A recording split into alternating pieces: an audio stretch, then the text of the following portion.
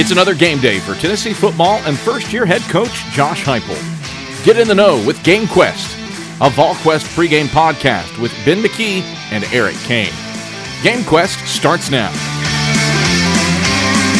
Welcome to the Game Quest. It's Pittsburgh week here on VolQuest.com. I'm Eric Kane alongside Ben McKee. Got a fun show planned here for you this game day morning to get you set for the Johnny Majors Classic in Pittsburgh coming up at noon. This episode of Game Quest brought to you in part by Smoky Mountain Organics, East Tennessee's most trusted health and wellness store focusing on natural products and organic remedies to a variety of ailments. You can visit four of the local locations in Gatlinburg, Pigeon Forge, Sevierville, and the newest location in Knoxville at 8018 Kingston Pike across from Trader's Joe, or you can buy online at their website at SmokyMountainOrganics.com. Smoky Mountain Organics, it features the best brands in CBD products, bath and body care items, organic teas, and have the largest selection of plant therapy essential oils in Tennessee, plus many, many more items. All right, so being new to VolQuest, they want to start off by welcoming all the new Vol fans at any location. If you mention VolQuest, they're going to give you 15% off your total purchase price. That's on in-store purchases only. Again, special thanks to Smoky Mountain Organics. Ben McKee, it is game day. Tennessee's 1-0. Pittsburgh is 1-0. The Johnny Majors Classic should be a fun day. It is. I hope you are doing well. I hope everybody listening is doing well. And I hope everybody, before the day begins, takes a minute to remember what happened 20 years ago, September 11th. Thoughts and prayers with those families who were heavily affected. And then obviously our country, that was a major event that we will never remember. So I wanted to start off by taking a moment to remember that because it is very significant and more important than the football game that will be played today. But it's a heck of a football game, man. I think this is a great matchup. And I was jacked up last week for the Bowling Green game, the season opener. Football is back, but I'm even more jacked up this week because it's just a different mindset when you know it's going to be a good football game. It's not as perplexing, I guess, for lack of a better word, when you know Tennessee's going to win. It really gets the juices flowing when you get to sit down before the game and break it down from an X's and O's standpoint, look at the matchups and know that it's going to be a really good football game. So I'm jacked up on this Saturday morning, my friend. Yeah, I am too, man. We're going to break down all the key battles, who is Pittsburgh, who's Tennessee, what we learned from week one, all that stuff and more. So it should be a fun and interesting game. And I couldn't agree with you more, echoing the thoughts of remembering what happened on this day back in 2001. Never forget. Thoughts and prayers continued on for the families and everyone affected for our country. And also maybe the weirdest transition in podcasting history.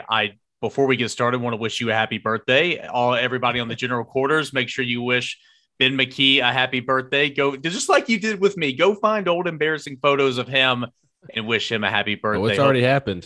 It's already happened. I believe it's Vol in South Carolina. Well, he goes Vol in SC, and he's changed his avatar to a photo of me as a junior in high school. So it's already started, but I appreciate the birthday wishes. And like I said last week on the podcast, it's a guaranteed W for the Vols today. All right, let's see if it plays. Just simply because they're playing on my birthday, guaranteed W. Let's see if it pans out that way. What's Tennessee's record in the last couple of years, at least on your birthday? Oh, I guess they haven't played every Saturday on your birthday, so never mind. Right. It's typically like the day before or the day after my birthday. Birthday weekend-ish. Right. The last game I believe that was on my birthday was I think it was the 2010 Oregon game with the rain delay and Tennessee losing. Yes, so good times. That's the only one that I remember off the top of my head, but it's not been good to me. Now, the Battle of Bristol, this one's pretty cool. Battle of Bristol started on the 10th, but because it was such a late night with like 3 minutes to go in the fourth quarter, midnight struck. And so like the final 2 to 3 minutes of the Battle of Bristol was on my birthday. So 1-1. Can I take credit for that? Yeah. Take credit for that. Absolutely. That's really kind of cool when you think about it, how it didn't start on your birthday, but it ended on your birthday. And one of the most iconic scenes in college football, the Battle of Bristol. So let's move on, Ben. Simple question. We'll start things off. Pittsburgh. Who is Pittsburgh to you after going through all their stats and video from last year, seeing all the highlights from week one? What is this Pat Narduzzi coached ball club in Pittsburgh to you? Well coached. That's kind of where I start. I just think they kind of do everything well. I don't know that they do any one thing great per se, but they're just solid across the board. We'll get into some matchups that I do like in Tennessee's favor, or at least one matchup that I like in Tennessee's favor that I think has a good chance of determining whether Tennessee loses or wins the game. But across the board, really solid. What separates them from or the better part of their team is without a doubt Kenny Pickett. I mean, that's where you kind of start and stop with him. I think this Pitt team is going to go as he goes, and unfortunately for him, he doesn't have a great offensive line in front of him, so he'll be hampered by some things around him within that offense. But you look at Kenny Pickett, that's where you start when you look at this team. He's very talented. I think he's as good of a quarterback as Tennessee is going to play this season, at least looking at the schedule as of right now.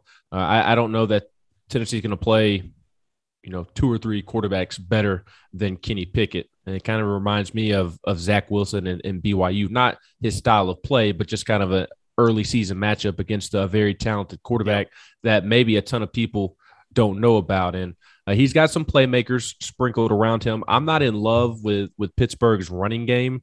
Was not that effective last year. The ACC finished 13th out of 15 teams in the ACC in rushing the football. But Kenny Pickett has some weapons that he can get the ball to. And in watching Pitt against UMass earlier this week, Lucas Krull, the tight end, really stood out. He looks like he could potentially be a mismatch, wherever they line him up, whether it's on the end of the line of scrimmage or whether they split him out in the slot. Theo Jackson will have his hands full. I'm sure they'll be matched up a couple of times. I'm curious to see if Tim Banks tries to avoid getting a linebacker matched up on Lucas Krull, but I don't know how you're going to be able to avoid it. That's something that's unavoidable. Right. That's something you can speak more to, having played college football at a very high level. And just being the stud that you are, former Bojangles player of the week. I mean, hey, I'll let you handle that breakdown part of the pod. But I like Lucas Krull. I think he's a legitimate weapon for Kenny Pickett. Jordan Addison stands out as a receiver, a smaller guy. He kind of reminds me of, funny enough, Deontay Johnson of the Steelers. Not saying that he's that good, but in terms of playing style, a smaller guy that makes the tough catches, can go up and make tough catches. That's kind of what stood out to me when I saw him on film. And then you see Shockey Jaquez Louise, which may be the greatest name Tennessee will encounter all season long. Shockey, what a name. And they like to use him kind of in the slot and get him in motion before the snap. And second to maybe Bumper Pool from last year, Arkansas. But outside of that, I agree. Bumper Pool, terrific name. Absolutely. Yeah. So those are some of the weapons that stand out to me. And then on defense, it all starts and stops with Kalijah Cansey, their defensive tackle. And we'll get into the O-line, D-line matchup here in a little bit, I imagine. And with the potential of Cooper Mays missing the game, that could be a big matchup to circle. It is a big matchup regardless, even if Cooper does play, because Tennessee's going to have to slow down Kalijah Cansey. Tennessee's interior linemen are going to have to play well against him. Yeah, let's not bury the lead here. I echo your thoughts on Kenny Pickett. I mean, you talk about a fifth-year quarterback, a 4-year starter, a guy that has been there, done that. He's played in a lot of big games. I mean, that bodes well going on the road in week 2 to begin a season. I mean, that, and especially in a hostile environment like Neyland Stadium. I think, Addison, the receiver, Jordan Addison, whatever his name is, the sophomore who was runner-up for ACC Freshman of the Year last year. I think he's a talented player. Lucas Krull is going to be a mismatch nightmare, I believe, at times for Tennessee. And so, kind of what you said there about having to match up and, bringing Theo down there and helping out with the secondary on him is going to be critical. But yeah, let's not bury the lead here. It's Pat Narduzzi is all about defense, right? Is this the 2020 defense? I don't know. We'll have to see. This is game 2. You lost a lot of talent from that defense, 5 starters, 2 of which are in the NFL now, or more than 2 were invited to camps. But just looking at the stats from last year, man, 2nd in the country in sacks per game and TFLs per game, 3rd in the country in rush defense, 93 yards on average is what Pitt gave up last year. 2nd in total yardage allowed, 339 yards per game. Again, you lost 5 starters, but you bring back so many more contributors that have been involved in that winning culture on that side of the ball. Now, it's game 2. I'm not saying that this defense is that defense. We'll have to see. But, when I think of Pitt, I think, okay, you got some promise offensively because of your quarterback, but you're a defensive team, and you're going to be getting after the passer, and it's going to be so critical for Tennessee's offensive line that you pointed out to work together with the backs, with the H-backs and tight ends and everybody else involved, and trying to protect Joe Milton to give him a chance to try to get out of this rut that he's currently in quarters 2 through 4 of the Bowling Green game. So I think it's going to be critical. Pittsburgh's defense against Tennessee's offense that, again, what did we learn in week 1 from Tennessee? I mean, not a whole lot. It was Bowling Green. We learned that Joe Milton can't struggle like that. We learned that Tennessee's got some promise running the football.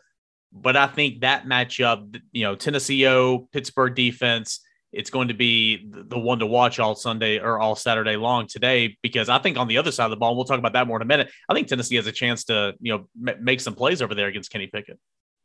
I agree. No doubt about it. And to kind of go back to your point about everybody chipping in to slow down this Pittsburgh front 7, you're really concerned with Tyon Evans looking like he's not going to be able to play because of COVID protocols. That was reported on Thursday. And Tyon Evans is Tennessee's best back in pass pro. And all of a sudden, he's not available. And you're going to be relying on Jabari Small, who he's still young. I think we forget how young Jabari Small is. I mean, he's only in his 2nd year, and he came close to totaling the amount of carries in game 1 that he did all of last season. So we forget how young Jabari Small is because he's one of the returning guys, and we heard a bunch about him throughout the offseason. And he is a good back, don't get me wrong, but he's still trying to become an all-around great back. And part of that is improving in pass pro. And if I remember correctly, in his media availability that he did last week, he admitted that Tyon is probably the best in pass pro in the running back room. And he did earlier in fall camp as well. Exactly. And so now Tyon's out. You've got Jabari, who's trying to improve in that area. And then you're going to have a freshman thrown into the mix in Jalen Wright. So you talk about what we learned from game 1. I said this on the post-game pod we did at VolQuest. I felt like we learned that Tennessee is going to have to rely on the run this season, that Tennessee is really going to have to run the football well if the offense is going to have success, because I just think right now there's a lot of concerns with the passing offense. Joe Milton, the receivers getting off press and dealing with physicality on the perimeter. And those cornerbacks, one's a 5th-year cornerback. They are returning starters. They will be up playing press man in your face. Javonte Payton, how are you going to get off the line of scrimmage? I have confidence in Cedric Tillman a little bit more so after he's last the only week. one I have confidence in Tennessee's receivers room. I mean, if Bayless, Jalen Hyatt, the Jimmies, whoever's out there, Walker Merrill, I mean, you're going to have to fight to get off the line of scrimmage and then fight to gain separation. Those corners are good. Yeah. So that was kind of why I felt like we learned in the Bowling Green game that Tennessee was really going to have to rely on the run this season. And now you look ahead to the game that I feel is going to swing the season one way or the other. And all of a sudden, the running game becomes a question mark because no Tyon Evans, probably your best back, possibly no Cooper Mays, and you're having to slide Jerome Carvin over, maybe play Ollie Lane again. And I thought Ollie played well against Bowling Green, but you're going up against Pittsburgh and Kalijah Cansey, who Bowling Green doesn't have that type of player on the roster. Yeah. So all of a sudden, the running game becomes a huge question mark. And here's where I'll say this. Tyon Evans very much in question for this football game, very much. Cooper Mays very much in question for this football game. And so, I mean, that presents some problems for sure on that side of the football. And to your point, if Cooper Mays cannot go, I think it's a full-blown conclusion that Jerome Carvin's going to snap the ball. Now, it's great that you got Ollie Lane some reps, and hopefully Ollie Lane's a guy you can rely on for depth purposes moving forward. Could he get the start at guard if Coop's not out there? Potentially. I mean, it wouldn't be shocking considering he's the one that came in and played all last week. But, Ben, I feel like against this front, potentially, and with the interior presence that a guy like Clancy that you just mentioned he's going to bring, or Cansey, excuse me. I mean, maybe it makes more sense to slide Cade Mays back in there to guard and bring in Dane Davis. We didn't see that combination in game one, didn't have to see it, but it is a combination we will see sooner or later. So I'm intrigued by that potentially because I don't think it would be wise right now to maybe roll in a Jackson Lampley, a Kingston Harris against those type of defensive tackles. And maybe they will. This is where you really miss Riley Locklear. Yep. Riley Locklear would really help solve up this issue. And I don't know who you bring in off the bench because you're trying to get your best five on the field. And I agree with you. Cade Mays, it would probably be best suited to slide him back inside. But just based off of what we saw last week, I think that tells us that they don't have a ton of faith in Dane Davis right now, that they have more faith in Ollie Lane. And this morning in the war room, Kingston Harris's name was mentioned as a possible option there at guard if Ollie were to struggle or even start or play ahead of Ollie. So that tells me, just reading between the lines, that they don't feel great about putting Dane Davis in as, I guess, that sixth offensive lineman, that first one off the bench. And again, this is where the injury to, you mentioned Locklear, but to K'Ron Calvert just kills you, man. I mean, it really does. Because I agree with everything you just said. I just think that as we pointed out many, many times, during camp, at least I did, I think the biggest hindrance for this Tennessee team is not talent. The Tennessee team has talent. It's a lack of depth, and the lack of depth in key spots. And now early on in the season, we're seeing how disastrous it could potentially be. So, but I mean, you look at this Pittsburgh defense, you still return. We mentioned, Cansey, who's a tremendous player. You bring back Alexander at one end. Cam Bright is kind of that star position, but very much involved in the run game. Really more of a linebacker, if you ask me. John Patrician had a really nice, strong game against UMass in week one. You got Dennis, I can't say his first name, but he plays both inside and outside. He played a whole lot last year. Phil Campbell. So all these guys I'm mentioning right now, were a part of this defense last year that, was fantastic. So again, I like what I saw from Princeton Fan a little bit against Bowling Green. I like what I saw against Ollie Lane. I mean, I mentioned this either on a radio show or a podcast or something earlier this week. I can't remember, maybe a practice report, but on that, I think it was the 19-yard run from Evans to score in the third quarter. You saw Ollie Lane trap, pull across, kick the men out on the line of scrimmage. Princeton Fan run up into the hole and block the linebacker, and that sprung, Tyon Evans. I mean, Tennessee being more strategic with the way that, it's blocking a hat on a hat, I think is something that could be beneficial in this game. So critical, the front seven for Pitt against Tennessee's offensive line and pass game that protects Joe Milton. But, let's go ahead and transition to Joe Milton here. Say they give him protection. What does Joe Milton need to do? You can't fix everything from week one to week two. And I don't think everything was on Joe Milton, but a lot of it was. You simply can't start 10 of 12 and then finish 11 of 23 or whatever it was. You can't do that. Everybody misses deep throws. And again, if you would have connected on those two to Tillman, one of which was, it was all the way in Fountain City. The other one was just outside the stretch of a diving Tillman. But if you would have connected on those two, I mean, that's two more touchdowns and, 100 more yards passing. So it would have looked a lot better. This conversation.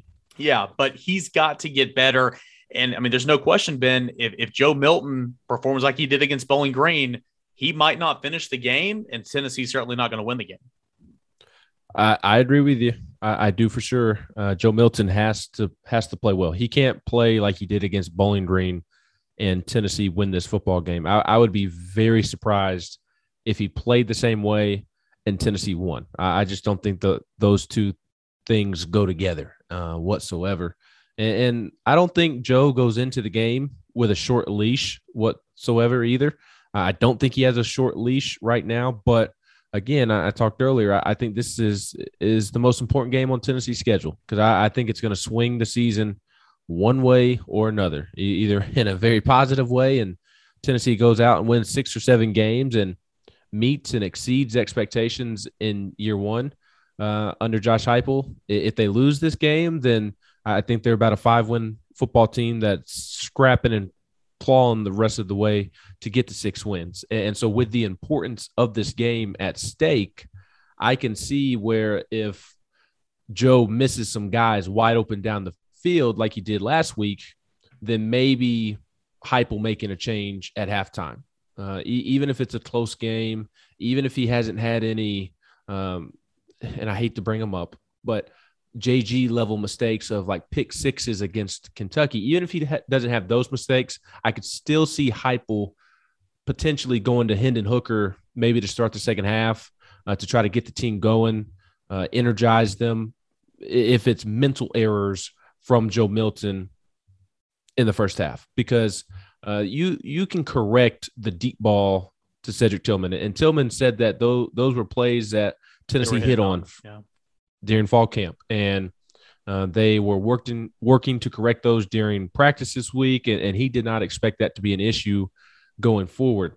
And honestly, watching it live and thinking after the game and even before we heard Tillman talk, the deep balls that were missed weren't my biggest concern in the first place. My biggest concerns were the guys running wide open down the middle of the field or the back out of the backfield that didn't have 30 yards, anybody within 30 yards of him that he just missed. Yep. That to me was the bigger concern, and he can't do that. So Joe Milton, he has to play well. It's not all on him. The receivers struggled against Bowling Green defensive backs that really weren't even doing a ton. And had some drops in there, and the criticism that Joe was throwing the ball too hard, and that's why Jalen dropped the ball. Jalen Hyatt dropped the ball. It's just ridiculous. Got to make the catch. Yes, you got that first one. I'll say it was a little bit behind him, but that was 100% a ball that he should have caught. But in the words of Jason Swain, he explained this on the air this week. The ball was behind Jalen on that first one because he didn't run his route correctly, and he threw off the timing of the throw. So I know it's easy for us who did not play football, myself included, to see that and think, well, hey, Joe kind of threw it behind him. Well, he did throw it where it was supposed to be, but Jalen Hyatt was incorrect in running his route and threw the timing of the ball off. And then he's just got to he has to catch that second one that was practically at the goal line. Those aren't on Joe. Joe wasn't perfect, but my point is that the protection is going to have to be there. The receivers are going to have to do a good job against a solid secondary that Pitt has. And Joe he has to be locked in mentally. That to me, that's the biggest thing this week is you got to be locked in mentally. You got to be able to see those guys wide open because you have to hit on big plays in these type of games. Yeah, that's a perfect example right there of, we as fans, we don't understand what's going on. Even us as media members who are, closer to the team than anybody, we still don't know the specific blocking schemes. We still don't know the specific, what they're reading on a route and stuff like this. I mean, as you mentioned earlier, a former Bojangles player of the week and myself, I don't know wide receiver. I mean, I know routes because I had to cover them, but I don't know where they're breaking or anything. I don't know their splits. I don't know any of that. I don't know. I never played quarterback. I don't know what you're taught. If you're taught to just look at your first or second read, I would imagine not to, but maybe he was, I don't know, but to all your points there, I mean, Milton has got to, if he plays the way he did against Bowling Green for 3 straight quarters, he will not finish this game. But I 100% agree too. It's not like Heupel sitting over there like, all right, Joe, you get 5 errors. Hey, Hendon, when his 5's up, you got. That's not the case. I don't believe that's the case. But Tennessee's in it to win football games, and if it comes to a point to where you need to make a move to go win a football game, I believe that would happen. You saw. I mean, obviously, we know all about his physical makeup and what he can do. But even in a game where he was, tremendously struggling, he was still impacting the game with his legs. They were calling design keeps. I mean, they were running the heck out of him. Only 14, according to the quickie stat sheet that I have next to me, only 14 attempts. Gosh, I felt like it was so much more. But design draws, design keeps. In short yardage situations, the zone reads, and even on that touchdown run, he misread it, but just out-athleted himself into the end zone. That's the type of stuff that can really change a game and what he can bring. Hendon Hooker can do some of those things, but not nearly to the level of a Joe Milton. Hendon Hooker can run the speed option a little bit better, but overall, that other stuff, Joe really brings that to the table, and that's just another element that Heupel and Halsey and Golesh can kind of scheme up on. But it doesn't matter if you can't string together some completed passes, and you got to hope that Joe Milton can break out of that funk here moving forward today. So look at Tennessee's secondary going up against Kenny Pickett. This is, again, Pitt O, Tennessee defense, very intriguing to me. You pointed out the stable of running backs back there for Pitt that was just not impressive. One of the worst in the country last year. You bring back a couple of guys, like Vincent Davis. You've got a scat back. The guy, I can't even pronounce his name. You have a guy that's been there a little bit, and AJ Davis, but they had no identity to run the football. So I think Tennessee with this front seven, a great opportunity, great measuring stick. Back in the summer, we had no expectations for this Tennessee defense, this Tennessee front seven. You go out there and pitch not a shutout, but you go out there and perform very well against this running attack that's not supposed to be anything. You feel better about kind of what Tennessee's rush defense can look like. Also, Kenny Pickett, though he's experienced and though he has time on his side and all that, and he's got some playmakers out there, Tennessee has a veteran secondary. Alontae Taylor played very well, tackled very well in game one. Theo Jackson had the best game of his life. If you can get performances out of Alontae and Theo Jackson again and bring along a Warren Burrell, bring along a Kenneth George Jr. who graded out horribly on Pro Football Focus, and your two safeties, I think this matchup with a veteran quarterback, Tennessee's veteran secondary, along with a pass rush you hope from Tennessee's front seven, could be very intriguing. Absolutely. What scares me about Pitt's offense isn't its running game, but Kenny Pickett's playmaking ability. His playmaking ability, his ability to make things happen with his legs are far more of a concern for me than Pitt's rushing attack, than just straight up getting under center and turning around and handing it off to the back. I would be very surprised if Pittsburgh's offensive line pushed Tennessee's defensive line around. You look at Matthew Butler, and I thought he played extremely well against Bowling Green. Didn't do a ton that showed up in the stats, but did everything a defensive line coach would want you to do that don't show up in the stat sheet. Taking up blocks, affecting a running play that is headed your direction, pushing the pocket, forcing the Bowling Green quarterback to get out of the pocket. So I thought Matthew Butler played extremely well. You saw Elijah Simmons get in there and move some folks around. Tyler Barron played pretty well. I thought Tennessee's defensive line played well, which they should have against a Bowling Green offensive line that was beat at birth, quite frankly. And this Pittsburgh offensive line is going to be, bigger, better. It's going to have more talent. But I still think Tennessee has an advantage when it comes to Tennessee's defensive line going up against Pitt's offensive line. So, again, knowing that, expecting that, I'm not concerned about a Pitt running back room that doesn't really make you lose sleep at night. Yeah. They had a guy returning, Vincent Davis from last year. You mentioned him, ran for 632 yards last year. He was kind of the lone bright spot in the backfield last season. No other Pitt running back rushed for over 300 yards last year. And a third of those yards for Davis came in one game, which is just shocking. Right. I mean, if it came in one game, why didn't he have more success throughout the rest of the season? Right. And so you go into the season thinking this guy, Vincent Davis, 5'8", all 5'8" of them, 170 pounds. He's a little guy. You would think that he'd be kind of the guy back there getting the most reps, and that was not the case at all. In fact, AJ Davis started the game, and he finished with 2 carries, which is weird. You start a game, you finish with 2 carries, but whatever. And Todd Sibley, he added two carries, and then the majority of the snaps went to Rodney Hammond Jr., who had 8. Israel Bonnie Conda, oh Lord, he had 7, and then Vincent Davis, the guy who was kind of the leading rusher last year, finished with 6. So there wasn't one guy making plays at the running back position for Pitt against UMass, and nothing that Tennessee should be worried about on paper at least. So again, I think Kenny Pickett's playmaking ability is more of a concern than Pittsburgh's rushing attack. Pitt treated UMass as a third scrimmage and went out and won 51-7. To kind of bring everything you said in full circle, 5 different running backs scored a touchdown for Pitt against UMass last week. 7 different players scored touchdowns overall on offense.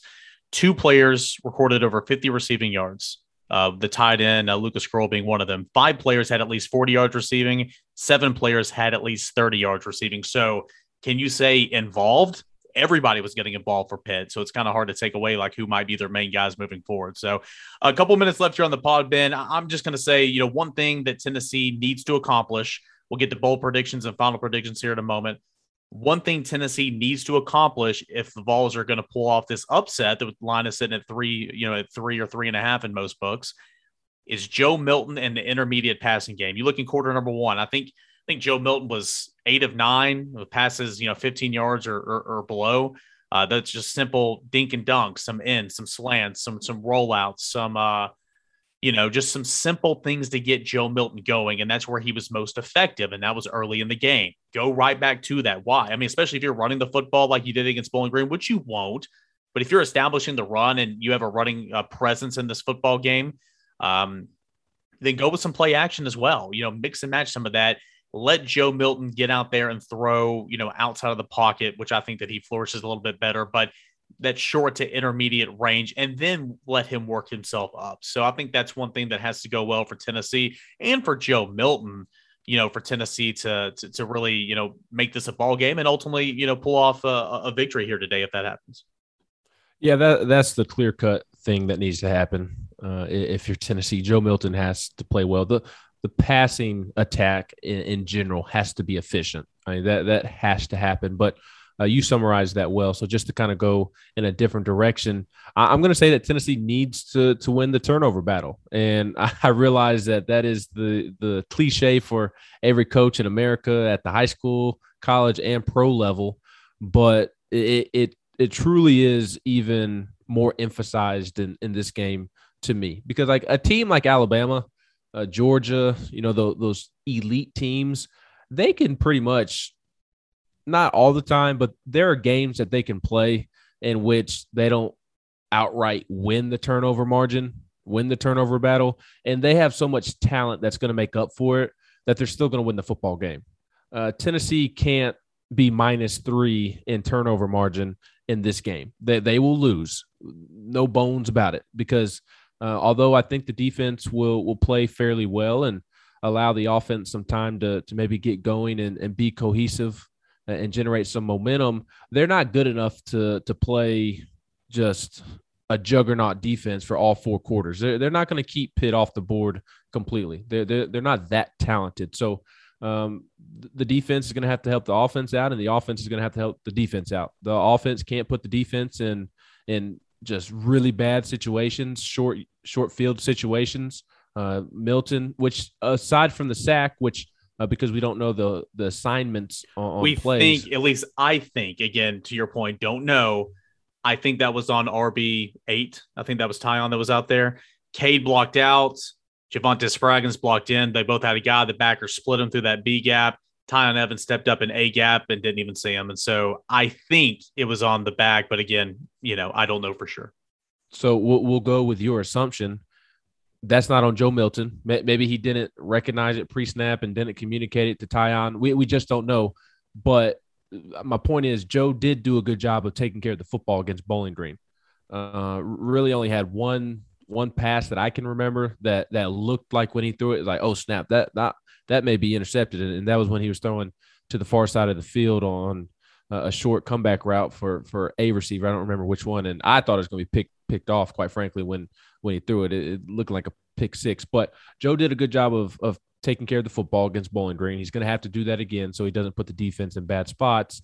And then because we don't expect the offense to just play perfect football, the defense is going to have to give the offense more opportunities. So I know it's a cliche, but in big-time football games, very important football games, you have to win the turnover margin. Tennessee was able to get its hands on some footballs against Bowling Green and weren't able to finish the play. And Tim Banks talked about it like, hey, it's good that you're getting your hands on the football, but at some point you you have to make that play and pay it off. And this is the game that you have to do so.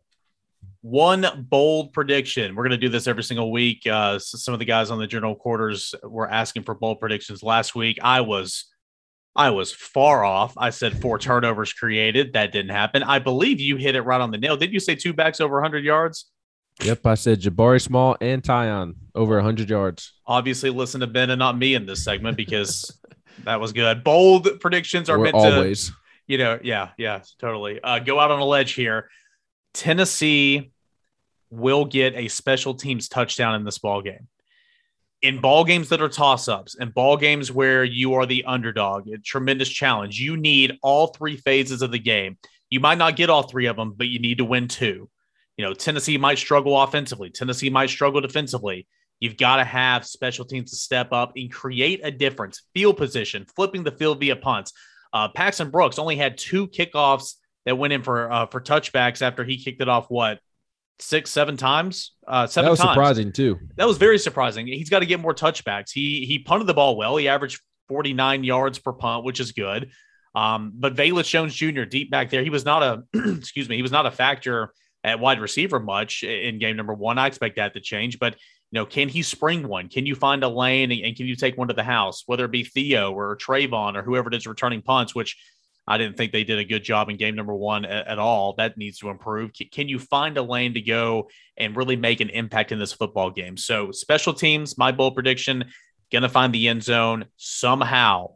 Maybe it's a scoop and score. Yeah, maybe it's a block punt. I don't know. We will see. No. Call your shot. How is it going to happen? Call your shot, Kaner.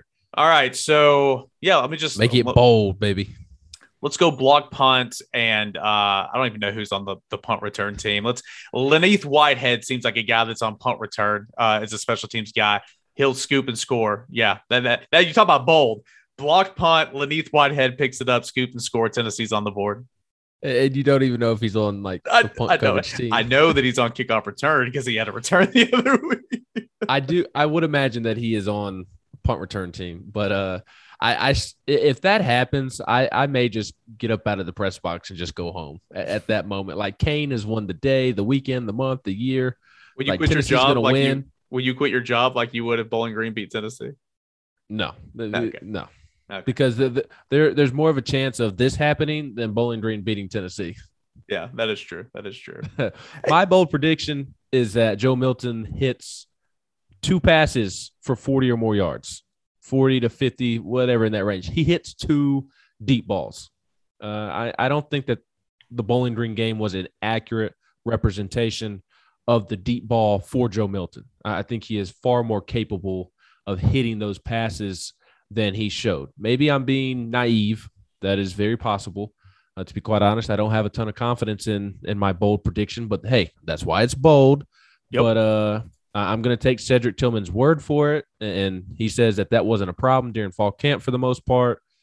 And I think Milton's going to hit on 2 deep balls. I don't know if that's 40 to 50 yards, but we all know what a deep ball looks like. Milton hits on 2 of them, and Kane, if he hits on 2 of them, you got to like Tennessee's chances, don't you? Yeah. I mean, it changes the game again. Just like if he would have connected with Tillman there in game number 1, it changes the whole conversation that we're having about Joe Milton today and all week long. So if he's able to connect on those against those cornerbacks, receivers, bending back, getting separation, yeah, you got to like Tennessee's chances for sure coming up later today. All right, we've reached the end of Game Quest Pittsburgh edition.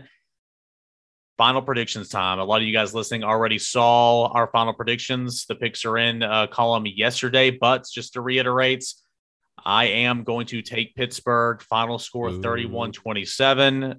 Hate mail at _Kaner. I know a lot of you guys will send it. Maybe I'm just in the got to see it to believe it category, but I just think that Pittsburgh's got so much better. Pittsburgh has several more, how do I say this? Better matchups than Tennessee. Front 7 versus offensive line. Experienced quarterback. A second layer of the defense, super inexperienced for Tennessee, just kind of stuff, cornerbacks against wide receivers. Pittsburgh's checking all those boxes right now. So I think it'll be a close one. I think it'll be a great game. But if I'm giving a prediction right now, I will say Pittsburgh 31, Tennessee 27. Ben McKee, birthday boy, what you got? Well, it's my birthday, and I've already guaranteed a W. So Tennessee wins 28-27. Okay. It is going to be a game in which Tennessee's defensive front must make a play at the end of the game. Kenny Pickett's going to be on the field, 2-minute drill, trying to storm down the field to win this game on the road in Neyland Stadium in the Johnny Majors Classic. All orange. And Matthew Butler comes up with a big play to either turn the ball over or turn over on downs, but to stop the Pitt drive and win Tennessee the game. I think the difference in the game is going to be Tennessee's defensive line going up against Pittsburgh's offensive line. This game will be determined in the trenches, either in a good way for Tennessee in the matchup that I just mentioned, or in a bad way for Tennessee. I think everybody needs to circle Kalijah Clancy, their defensive tackle, and watch that matchup in the interior. Tennessee has to slow him down if they want to have offensive success. But I don't know that Pitt's offensive line is going to be able to slow down Tennessee's defensive line. Elijah Simmons played very well last week. You know who else played well? Amari Thomas. Yeah. And again, Bowling Green's offensive line, we've said it time and time again, it's nothing compared to what they're going to see today, and especially in 2 weeks when SEC play gets kicked off. So I would agree with you there. Even today, it's not going to be like a huge step forward in terms of O-line that they're going up against. So I think they stopped the run for the most part, and I think that really limits what Kenny Pickett can do, especially when late in the game they're going to be very predictable, in my opinion, because the run has been stopped. So I think Tennessee's defensive front wins this football game and does enough to allow Tennessee's offense to put up enough points on the board to win it. All right, Game Quest Pittsburgh edition is in the books. Again, special shout out to Smoky Mountain Organics. I want to start by welcoming all the new Vol fans. So at any location, if you mention VolQuest, you're going to get 50% off your total purchase price. That's on in-store purchases only. Smoky Mountain Organics, 4 locations, Gatlinburg, Pigeon Forge, Sevierville, and the newest location in Knoxville, 8018 Kingston Pike, across from Trader's Joe. Ben, happy birthday, my friend. Hopefully Tennessee will get a victory for you on your birthday. I look forward to watching the game and covering the game with you, my friend. And, of course, we will have continued coverage all throughout the game. We'll have a thread in the general quarters during the game. We'll have post-game reaction videos, Josh Heupel and players. We'll have our key takeaways. We'll have our mini pod following the game and tons of recruiting coverage as well coming up this weekend. For the birthday boy, Ben McKee, I am Eric Kane. You've been listening to Game Quest, Pittsburgh edition, here on VolQuest.com. You've been listening to Game Quest, a VolQuest pregame podcast with Ben McKee and Eric Kane. Stay dialed in to VolQuest.com for complete game day coverage. This has been Game Quest, a VolQuest production.